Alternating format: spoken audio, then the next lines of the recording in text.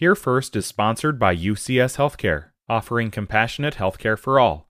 Learn more about their services, including statewide access to medication-assisted treatment for alcohol and opioid use disorders, at ucsonline.org.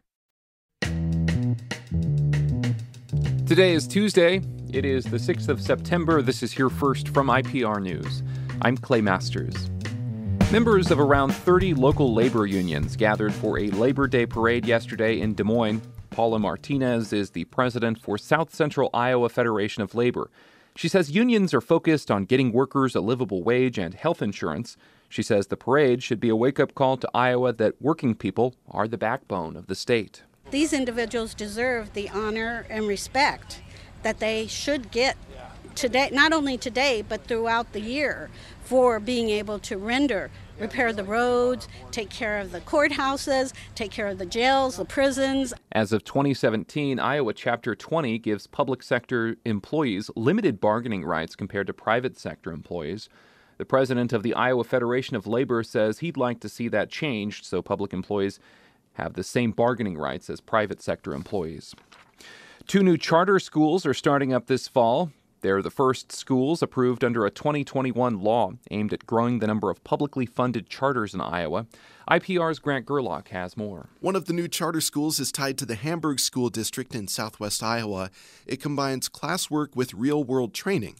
For example, high school students in carpentry are helping build a new house. Freshman Martin Rodriguez says it adds hands-on work to his usual classes. You can still do normal schoolwork.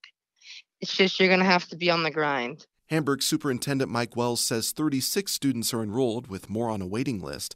He says the charter demands discipline from students in ways that traditional schools don't. If kids come to this school, they have to be willing to roll up their sleeves and work, because this is a working school getting skills. And if you're lazy, this definitely is not the place for you to be. Another new charter is the first to operate with no connection to a local school district.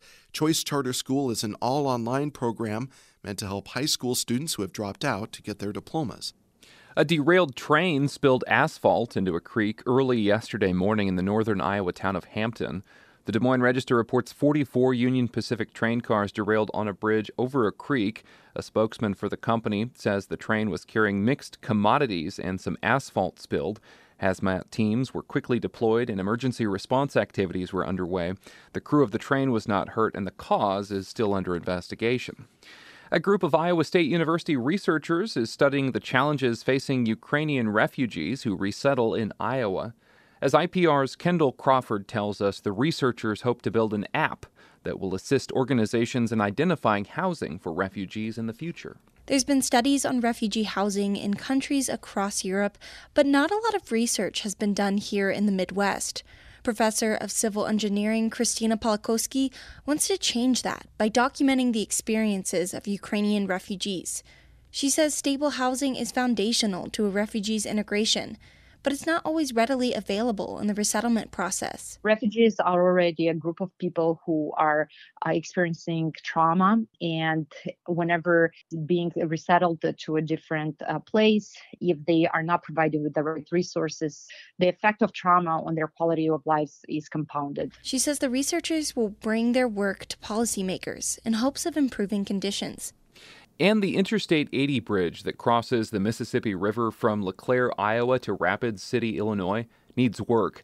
The Illinois Department of Transportation is considering options for replacing it in the next several years, and that would usually include demolishing the existing structure. The Bison Bridge Foundation would save the bridge and open it to pedestrians and wildlife, including a small herd of American bison.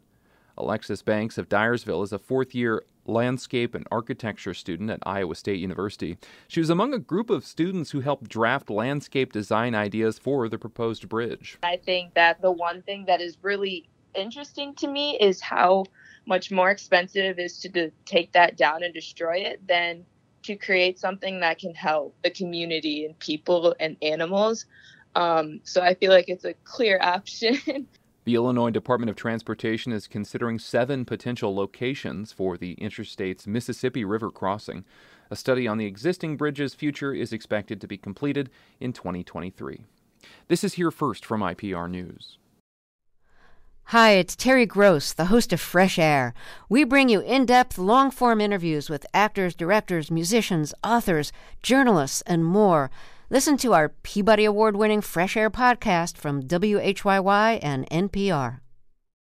Labor Day weekend just wrapped up, and for many, that's the last chance people can squeeze in a summer vacation.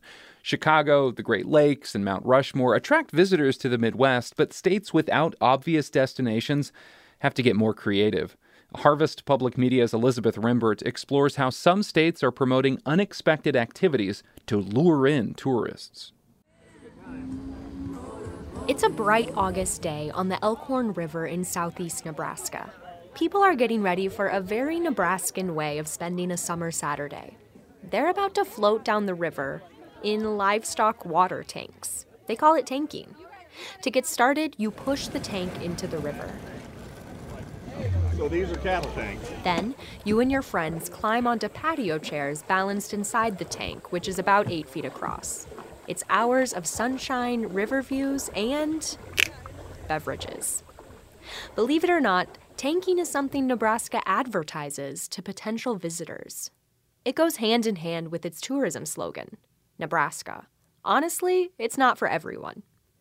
Other states in the Midwest and Great Plains, like Iowa and Kansas, also lean on quirky treasures to counteract, well, attitudes of what there is to do in the heartland. The work is cut out for them. When Nebraska Tourism Director John Ricks surveyed folks on what they thought of the state, he said it got a bit rude. They were almost like knee-jerk responses. No fun, flat and boring landscape, nothing to do, blah, blah, blah, blah, blah. Iowa and Kansas have to combat similar beliefs, and those perceptions make it even more important to stand out above the typical stock images of friends laughing in a bar or trekking up a trail. Rick says those types of amenities are the baseline. You gotta have those things. You don't see hotels advertising. I don't think they ever advertise this. I hope they never advertise this. Clean sheets. You gotta have that. Beyond that, Iowa, Kansas, and Nebraska try to set themselves apart and appeal to travelers who want to explore and discover. Jessica O'Reilly is with Iowa's tourism office. We're just trying to rise above the level of sameness that a lot of tourism spots are. They all start to kind of look the same. So we really wanted to find a way to break through that clutter. Iowa advertises its showy state fair, which boasts the famous butter cow sculpture. The state also highlights its biking paths and the Field of Dreams baseball diamond. Kansas promotes working ranches that moonlight as bed and breakfasts and its endless sunflower fields. And don't forget about the brisket, says Kansas Tourism Director Bridget Job.